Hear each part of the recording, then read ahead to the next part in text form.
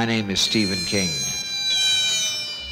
I've written several motion pictures, but I want to tell you about a movie called Maximum Overdrive, which is the first one I've directed. Wow. What in the dickens is going on around here? A lot of people have directed Stephen King novels and stories, and I finally decided if you want something done right, you ought to do it yourself. And who was driving it? I don't know. Curtis! It's coming after us! It was my first picture as a director, and you know something? I sort of enjoyed it. What is going on? I don't know! I just wanted someone to do Stephen King right. You want a war? You got one. I just want to get the hell out of here. So come and spend some time with me and my friends at the Dixie Boy. Spend some time in the dark. Please don't let us be in the dark. Help me. I'm gonna scare the hell out of you.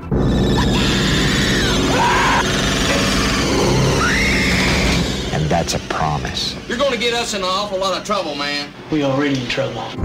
Maximum terror. Jesus coming and he is. Maximum King. Maybe tomorrow will be our world again. Dino De Laurentiis presents Stephen King's Maximum Overdrive. Well, we're not going to get too excited next. we're dealing with Stephen King and killer trucks, for fuck's sake, and Maximum Overdrive. Darren, what's your favorite truck in this movie? Is it the Green Goblin? What a pile of shit this I watched this when it first came out, and I can only really remember one sequence from it, really. And it's the sort of introduction where everything starts going nuts. The bridges, sprinklers, toasters, fucking woman gets chased by a carving knife. The truck's wanting gas. Honestly, I know it's got its fans out there. I know a lot of people. Okay, it's fine. Now and again, people pop up and say, "Oh, I love Maximum Overdrive. Talk about Maximum Overdrive." I'm sorry, but this film is, I mean, as a kid, maybe I was, 13 when this came out? I think I probably watched it and thought, oh, it's cool, look at all these fucking trucks and people getting smashed up and, but now I watched it this morning and I just thought, what were they thinking? Stephen King has admitted he doesn't really remember directing it because he was coked off his fucking tits. He was drunk, he was on Valium, Xanax, and fucking cocaine. Is that why they stuck the fucking Green Goblin head at the end of the fucking truck? No idea. I have no idea. For those of you who haven't seen it, it's basically the Earth remains in that's a stupid story.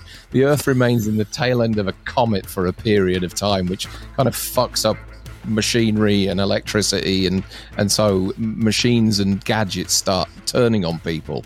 Now, I prefer the concept of the animals on being above 5,000 feet going mental than this. This is just absolutely wacky. He said that he admitted that at the time he was coked out of his mind the entire time he was making this picture and often didn't know what he was doing. He remarked that he'd like to try directing again someday, this time sober. It's also rumoured that George A. Romero, or Romano, as Frank calls him, actually directed the majority of this film. Now, if he did, shame on you, George, it's awful. He was on set with King all the time because I don't think King could stand up by the sound of it.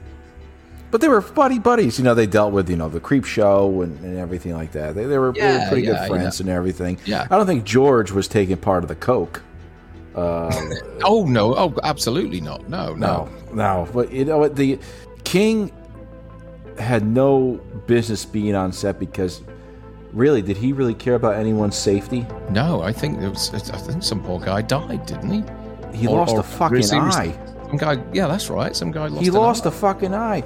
So one of the stuntmen said, we need to make this safe for everybody. Well, and there's a part with the lawnmower, and they said we should remove the blades. And Stephen King's like, no, leave it in. I want it to be as real as possible. Okay, so as the lawnmower was moving, the thing nicked a piece of wood and hit the guy in the fucking eye, and he lost it. And even we have to say first that this is a Dino production, so you know how those go. And the guy, man, was fucking Italian, so no one could understand what was going on either. And even Dino's wife said, a cameraman, that's what it was. A cameraman lost an eye. Fuck me. And it's the one eye that he was. It was the DOP. I'm just looking now. It was the fucking DOP. Jeez. And apparently he sued King on the February 18th, 1987, he sued Stephen King for $18 million in damage. Settled out of court. Jesus Christ. What a pain in the ass for Stephen King. He can't remember what the fuck was going on, and all of a sudden he gets an $18 million lawsuit. I just can't imagine this. Some guy's looking through the camera, the cinematographer, like you said, the DP. He's looking through the camera like this, right? No, I gotta close this eye. He's looking through the camera like this, and the fucking wood goes into the eye that's fucking closed. I like Stephen King a lot, but I do too. But this movie, part of his career, he probably would like not just erased for him, which it is, but erased for everybody as well. The one good thing that did come out of this was that King originally wanted to cast Bruce Springsteen in the lead, the boss. Oh. But he wasn't interested. Good for the boss. Everyone took inspiration from Springsteen during this time. Who didn't, right? Who did it? They all wanted the boss at this point. So Maximum Overdrive, shit at the box. So 8.4 million. It ran out of gas. It ran out of gas. 8.4 million for a 10 million budget. So the film lost money. It's incredibly cruel summer for it and for Stephen King and his addictions.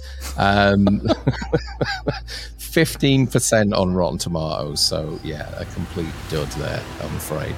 But it wasn't long before we had to wait for a kind of semi-decent horror film to come along. And it came on August the 1st in the guise of Friday the 13th, Part 6, Jason Lives. They thought the nightmare was dead and buried. They were wrong. Jason Lives.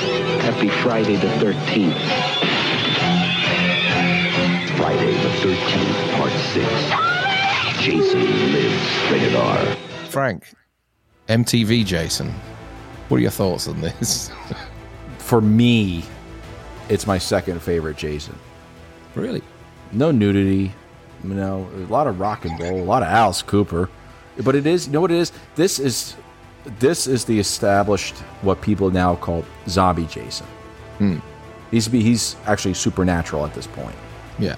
He can't die, and we are introduced to, an older Tommy Jarvis, and of course with Never Hike Alone when it came out, Mr. Matthews was in that one. Yeah. And he'll be forever known as Tommy Jarvis. But this Friday the 13th, Jason Lives. I think it's great. It's story, and the kills are great. Yeah, I must admit at the time I thought it was terrific, and it introduced me to Alice Cooper and rock music, and so I have a lot to thank this movie for. It's the lowest earning film in the franchise. Mm-hmm. It's the only one that didn't go above 20 million, which is kind of goes against the grain of the fan base, really, because I know there's a lot of fans who see this as one of their favorite ones. I was reading a post from a friend of ours, Colin Murdy, earlier today, and we were talking about there's this new I Know What You Did Last Summer TV show that's coming out on Amazon. Now, I don't know who thought that was a good idea, but, and Colin said to me that he dislikes those kind of 90s horror films because they're too polished and slick and MTV looking, I guess. And this is, believe that this is the start of those films. There's a sheen to them. There's a slickness. There's a kind of they look like they're made by music directors. And looking back at this film now, it just doesn't have a kind of edge to it at all. It doesn't. There's nothing raw about it. There's no, when you look at the first 4 Friday the 13th, they're actually quite creepy. This kind of takes on a different tone. Very Frankenstein. Yeah, it has. Well, that's where he got the idea from, wasn't it? Of regenerating Jason. But the weird thing is that the entire premise of the film is based around Jason being resurrected from his grave. But yet in part 5, it's said that he was cremated. So who cares? Does it? Just wouldn't mind. Fuck it. Fuck it. Nobody will. Yeah. Fuck it. Well, we should label this series that we're doing right now for 1986 the summer that people have or almost died. Because when Tony Goldwyn in the beginning, where he's going through the map and he's driving with his girlfriend in that VW Beetle. Her name, the girl playing it, her real name is McLaughlin, Nancy. She was almost killed. Oh, really? So that scene where Jason throws that spear that he got from the fence when Tommy pulled it off. It goes through the windshield. Yeah. The stuntman almost hit her because by the time because when it hit the windshield, it went off in a different direction right next to her. Yeah, it kind of swipes round, doesn't it? It's weird. Yeah. It almost goes right the fuck through her. Jesus. And she talks about it. She moved a different direction, and she avoided being killed. Come on. I was like, was Stephen King directing this? Was he on coke as well? Oh my God. It's interesting as well that Jason was fired after one day. So initially they had Dan Bradley, who's a famous second unit and stunt coordinator as well now. But he played Jason on the first day of shooting, which was the first day of shooting was the paintball sequence, which I fucking hate that sequence anyway. But yeah, if you look at the build of him, he's kind of huge in that sequence. And then the studio looked at the dailies and decided that he was too big for that role, and they got rid of him and brought in CJ Graham, who is a little kind of slimmer and I guess a bit more agile. But it's I do like the film, I must admit. It's not my favorite in the franchise. That one would go to 2 or 4, but it's fine. And I like, as I said before, it introduced me to Alice Cooper and rock music and Teenage Frankenstein and Great American Success Story, and he's back, and then all those great albums that he had after that with Raise Your Fist and Yell and brilliant stuff. And so I have a lot to thank the film for, but it is, as Colin said, it is too polished and too shiny, and there's a sheen and a glaze to it that kind of takes it away from those slashes of not dark enough. Yeah, pre-90s. I can understand that. Yeah. And also, I always say every time we have a public chat about this, whether it be on, other people's channels or on Facebook, it has some of the worst dry humping I've ever seen in my life. In that RV sequence, and the girl who what's your barometer? She was actually she actually did nudity before.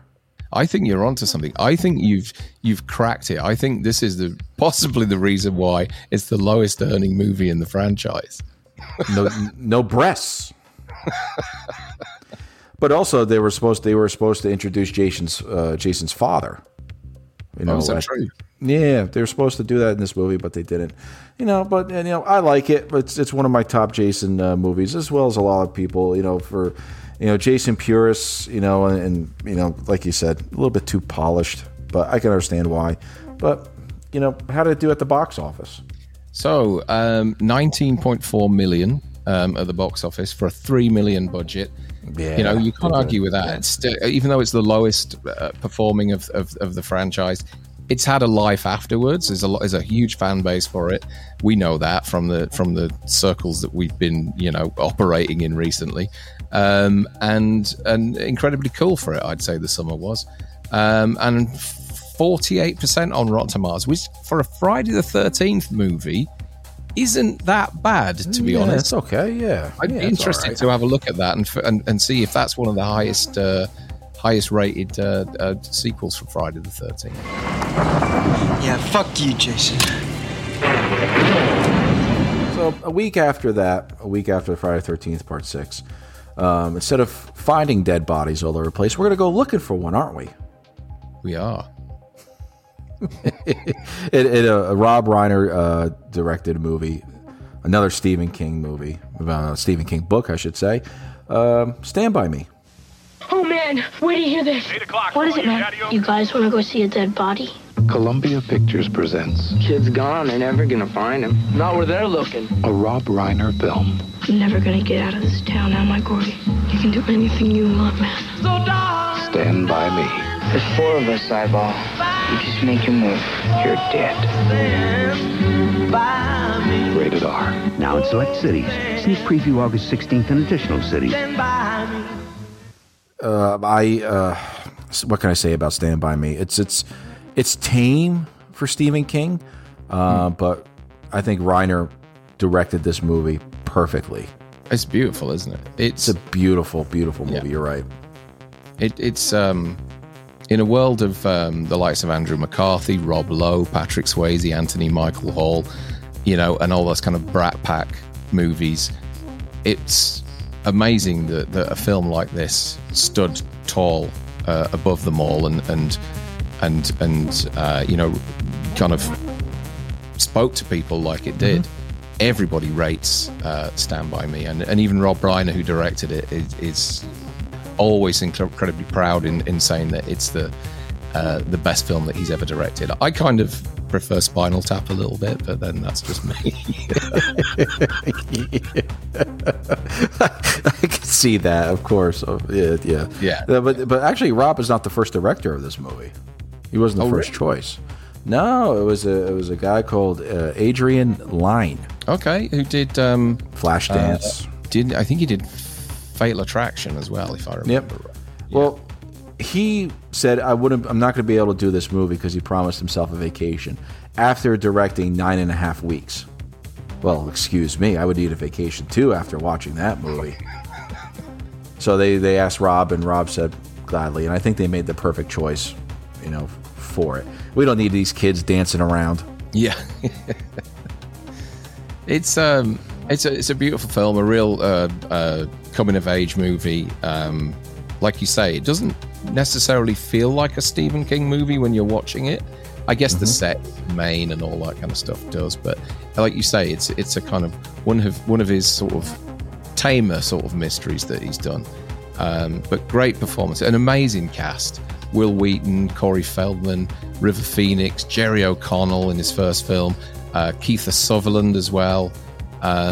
Just superb, and performances are terrific. It's, I guess, life affirming, you'd call it. There's also a Kiefer Sutherland gave a little anecdote about on set, because people always ask him about his movies, and one of them being Stand By Me. I mean, this guy is a legendary actor in his own right there with his father. There was a time where Jerry O'Connell, he was left with somebody, to watch him. They do with all these kids. So he wound up slipping, out of this. I guess we'll call it a babysitter. He tied her up and snuck out to go get these special cookies that were laced with illegal substances.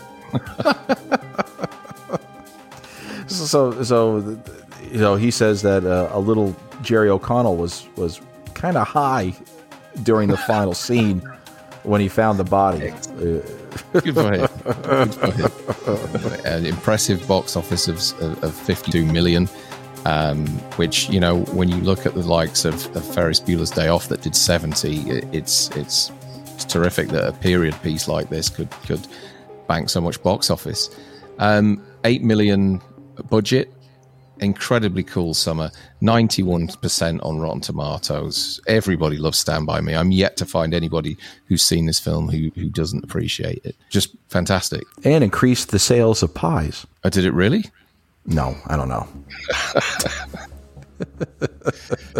That pie eating contest, that's well, everyone's seen it. We don't have to talk about it. August the 15th, we're introduced to an iconic serial killer of the silver screen, Michael Mann's Manhunter.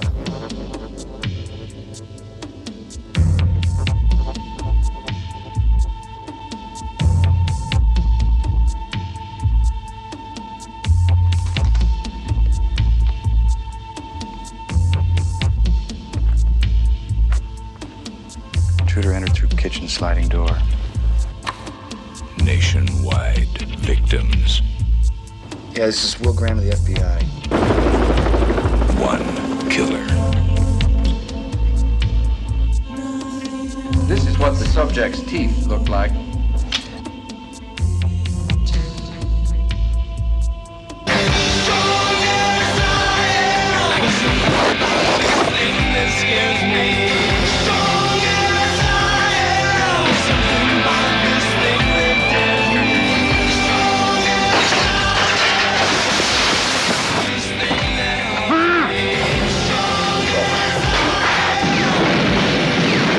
Seen blood on the moonlight well? Multiple trails. Just you and me now, sport. One hunter. I'm gonna find you, damn it. FBI agent Will Graham. Manhunter.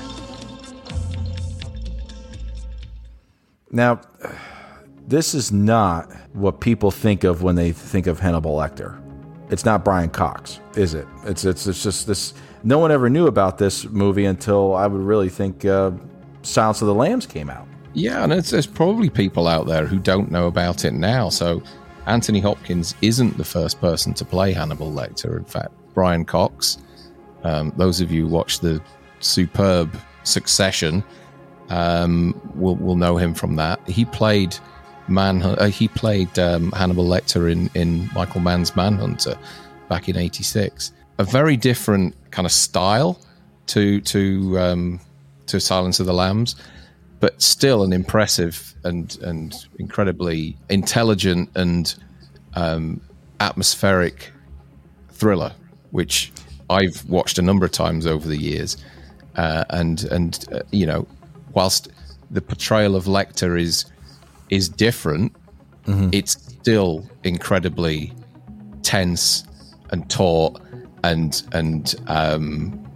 accomplished is that performance.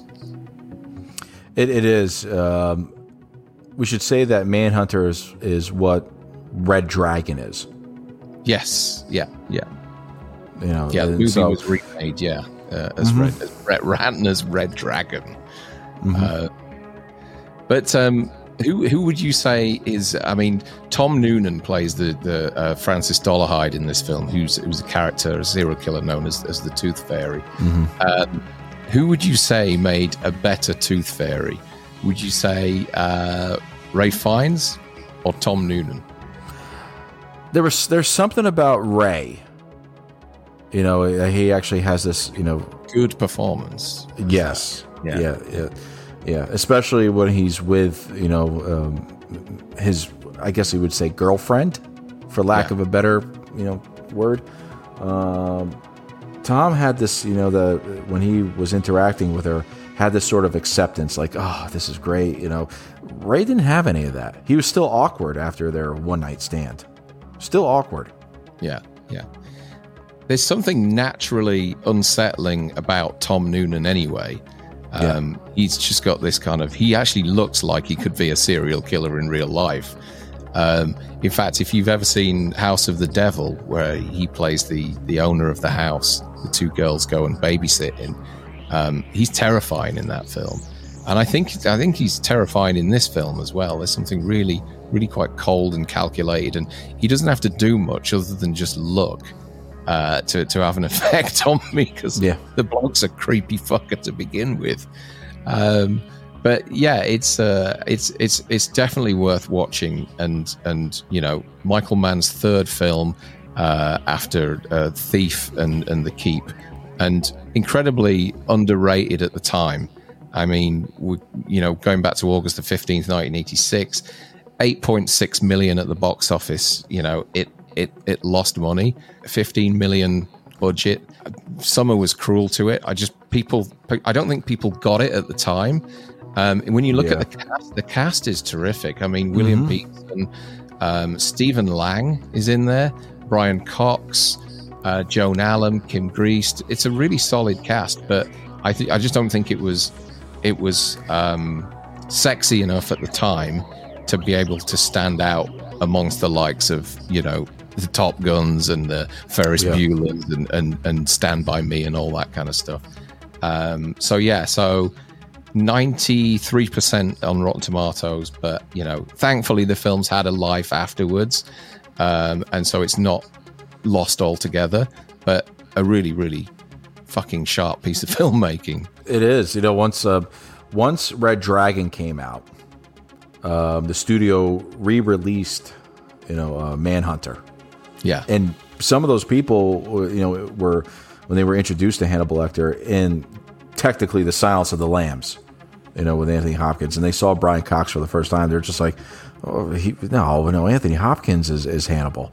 Well, then they went back, and when they saw this, they're like, you know what, this ain't, like you said, this ain't a bad film. It's good. But it needed, this series and this franchise needed Silence of the Lambs for it to get, I guess, re-energized or appreciated again. But at least they kept the wheelchair scene in both of them.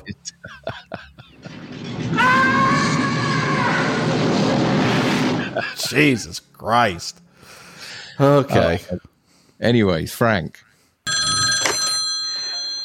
Thrill me. Thrill me. Thrill me. Thrill me. Thrill me. All right. We're going to get thrilled. On August 22nd, we get a cult classic now with an even more sexy stashed Tom Atkins, and that is Night of the Creeps. Oh, I got good news and bad news, girls. The good news is your dates are here. What's the bad news?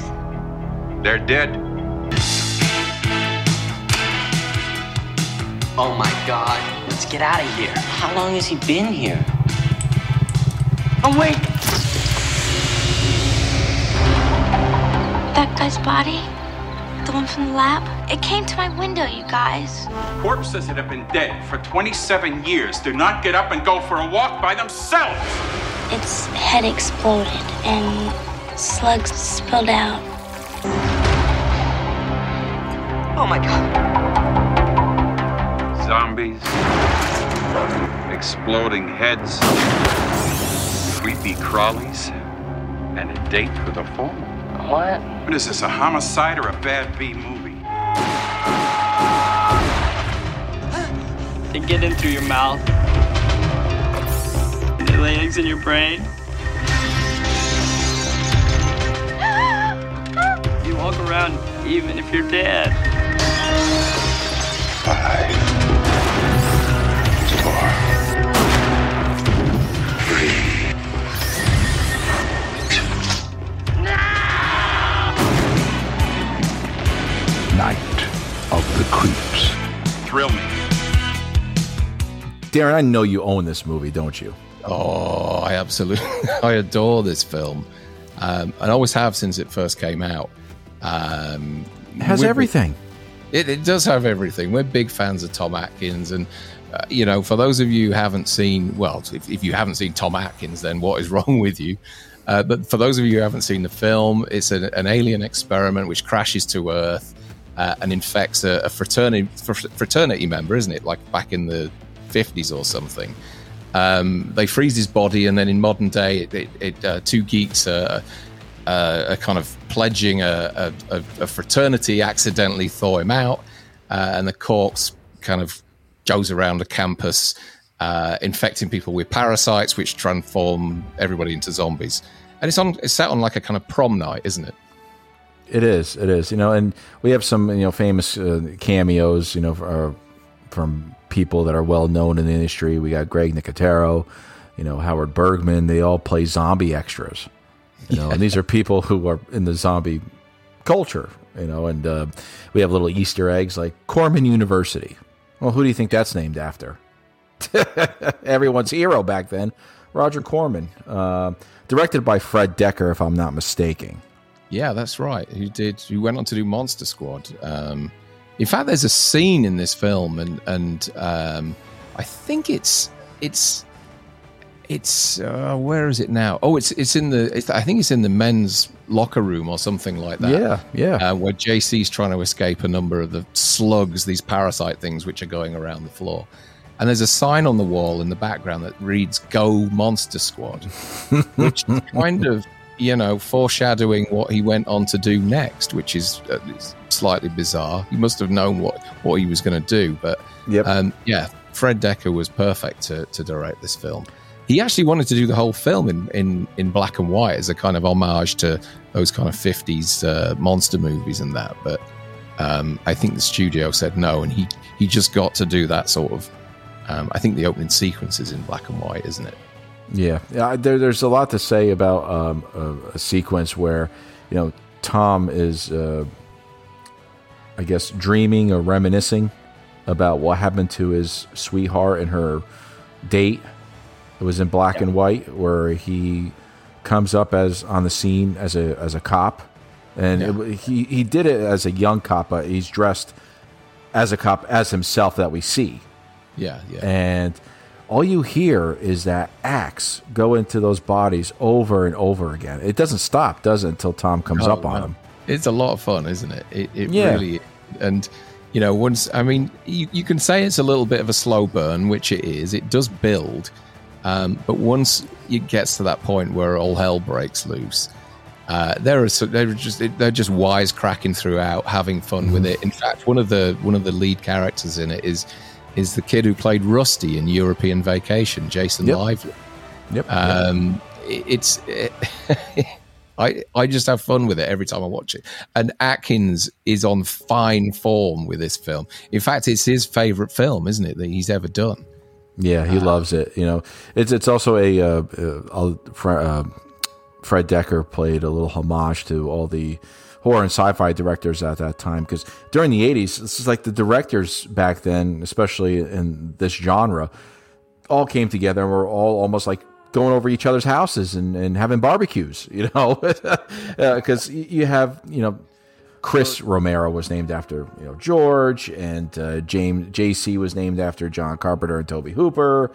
Cynthia Cronenberg was named after David. Detective Cameron was James. Detective Landis, John Landis. And last but not least, Sergeant Raimi. After Sam. Yeah, it's like John Carpenter calling every character Nick Castle. Pop quiz for you: how many times does Atkins say "thrill me"? I got to say at least a dozen. At least. It's actually 5. Really? Feels like more, doesn't it? Oh, yeah. Every time he walks onto a set, he's kind of like, thrill me. It's actually 5 times.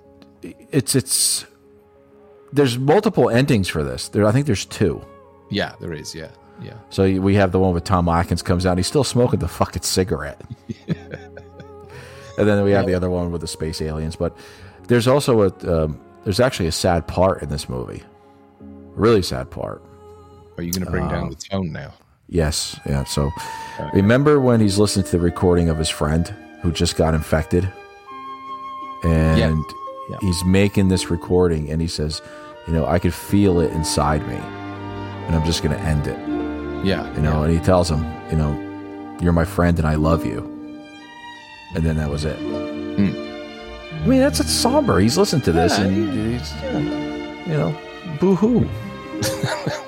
I thought it was going to be like one of your earlier stories about somebody losing an eye or something like that. No one died on this one. Stephen King wasn't involved. Oh, okay. That's all right then. But yeah, no, I get it. I know what you mean. It does have a little heart now and again. They killed Spanky. Or Alfalfa, one of them. He says. There's also that amazing shot where fucking Tom Atkins loses his shit shooting his gun, where he's kind of spinning around the room, taking out all the different zombies. I have no idea how they did that, but it looks so corny and cheesy, but so fun at the same time. Great old shot. Ladies, your dates are here. The good news is that your dates are here. The bad news is they're dead. Well, and also, unfortunately, it was dead at the box office. Yeah, sadly, yeah. It took $600,000. After that fucking build that we've just given it, it took $600,000, cost $5 million to make. If I remember rightly, and I know a friend of mine will probably correct me on this if I'm wrong, but if I remember rightly, I don't think it got a theatrical release in the UK. I think Fox released it straight to home entertainment. I think just great poster though. Great poster. It is a great poster, and it fared really well with the critics as well. 74% on Rotten Tomatoes, which is no easy feat for a horror film. August 22nd, like I said, $600,000 at the box office and $5 million budget. So it was pretty cruel for Night of the Creeps. But as with a lot of these films that we talk about, has had a huge life afterwards.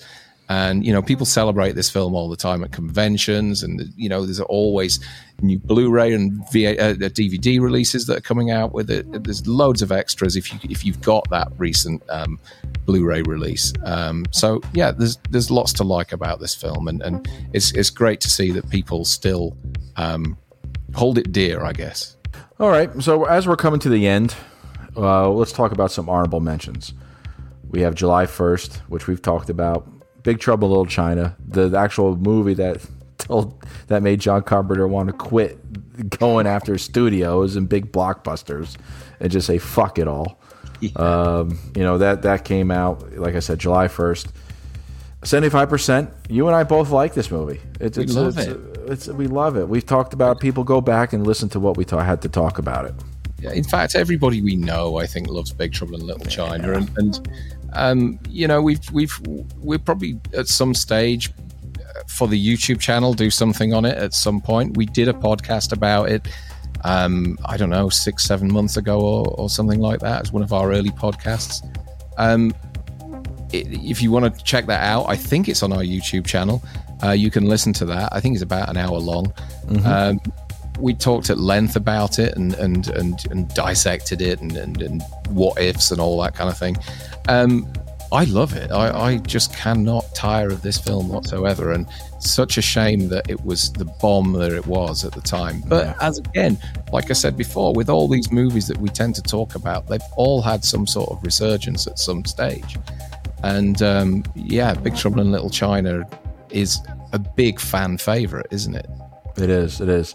But, on a $25 million budget and only making $11 million, it was cruel for it back in 1986. What a blow. But not the movie coming after it in August, and that would be The Fly.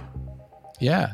Another one that we've talked about ad nauseum on this. A love story, like you and I said. Yeah, it is a love story, and some of the greatest practical effects that you're ever going to see. I would say that the effects in this movie kind of rival The Thing at times.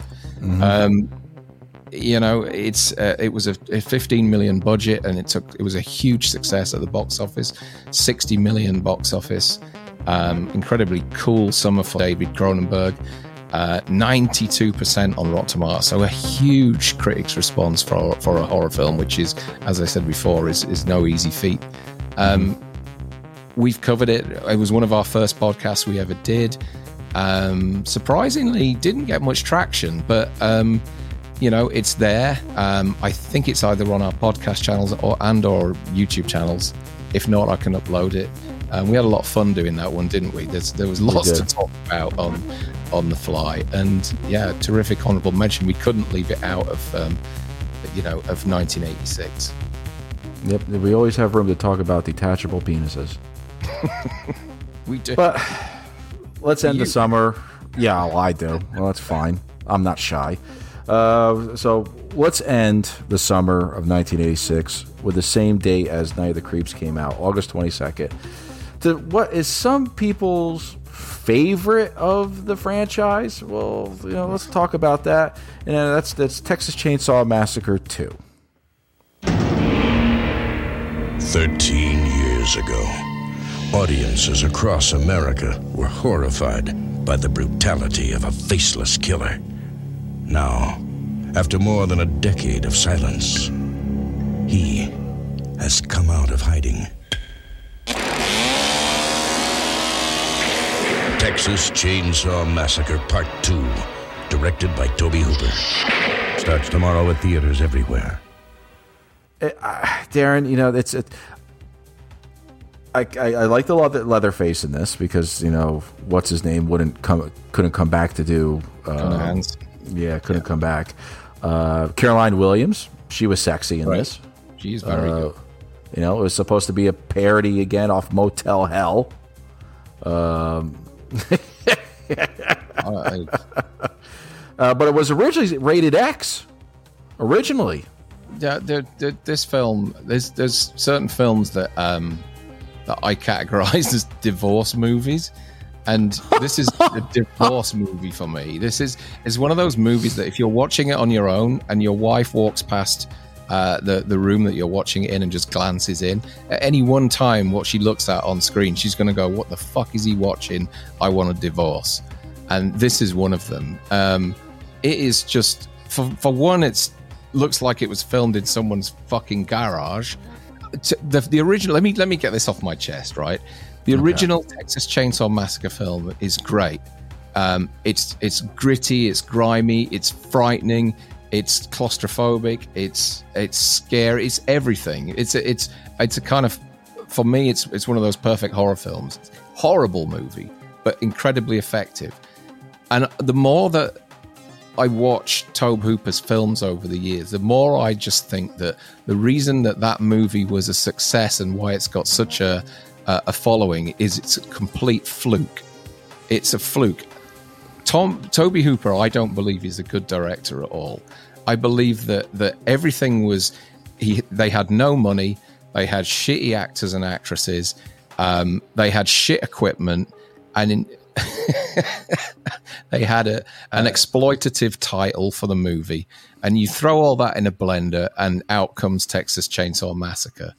And I think it's pure fluke because of the constraints of what they had. That movie came out so well. And I think over time, I think it's proven with his other films, because we all know about Poltergeist and the fact that another person was hanging around on the set all the time, guiding him through. None of these films that I watch, Life Force is a mess. It's fun, but it's just a mess. It's just incompetent in places.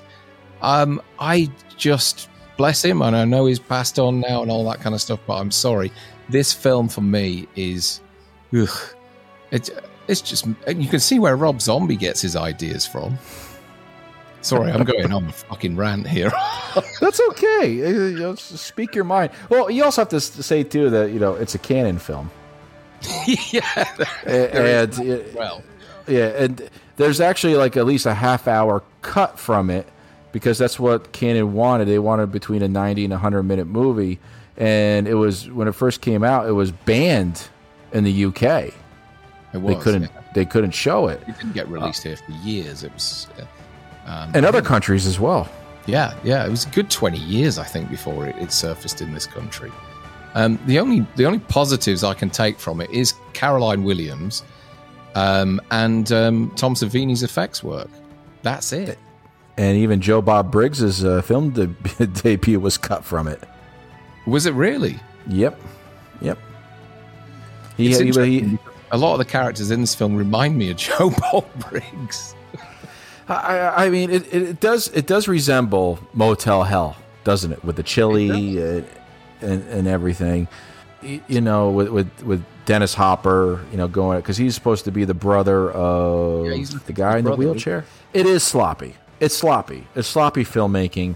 However, there is a cult following to it. To a lot of people, this is more gory. Yeah. It has more Leatherface, more chainsaw, more action. It's a lot of people think the original Texas Chainsaw Massacre is a college filmish, you know, but it did set bars for, you know, we never saw the original, something like the original Texas Chainsaw Massacre ever on screen. We never saw anything. No. But it sounds like they made this one funny. For that, isn't it? Isn't it better for that?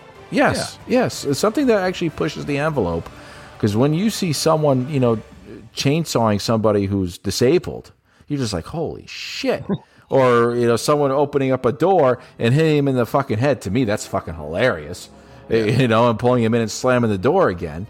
You know, that's we have a lot to thank for the original to making the genre what it is. No, absolutely. And I do like the original Texas Chainsaw, but I do think that its success comes out of its incompetence, I think. Yeah. We haven't seen I think a good sense to you? It does because we haven't seen a good Texas Chainsaw until we saw the remake with Jessica Biel. Yeah. Which got back to that grittiness and the Texas scenery and you know, the I don't want to say torture sequences, but, you know, the familiar atmosphere that we're used to in the first Texas Chainsaw. Yes. This one, they just, like you said, they took it all in a blender. They took whatever was left in the kitchen sink and whatever was rotted in the fridge and made it into a soup. It's just, I don't know. It's just the way they're all communicating with each other and screaming and shouting. There's so much fucking shouting in this film. It's such a noisy piece of earache. It really is. And it's not scary one bit. You know, like you said before, all that stuff that made the first one so scary has been totally removed, including Gunnar Hansen. I don't know the history of why he didn't come back for this, but he was a much better Leatherface than this dude.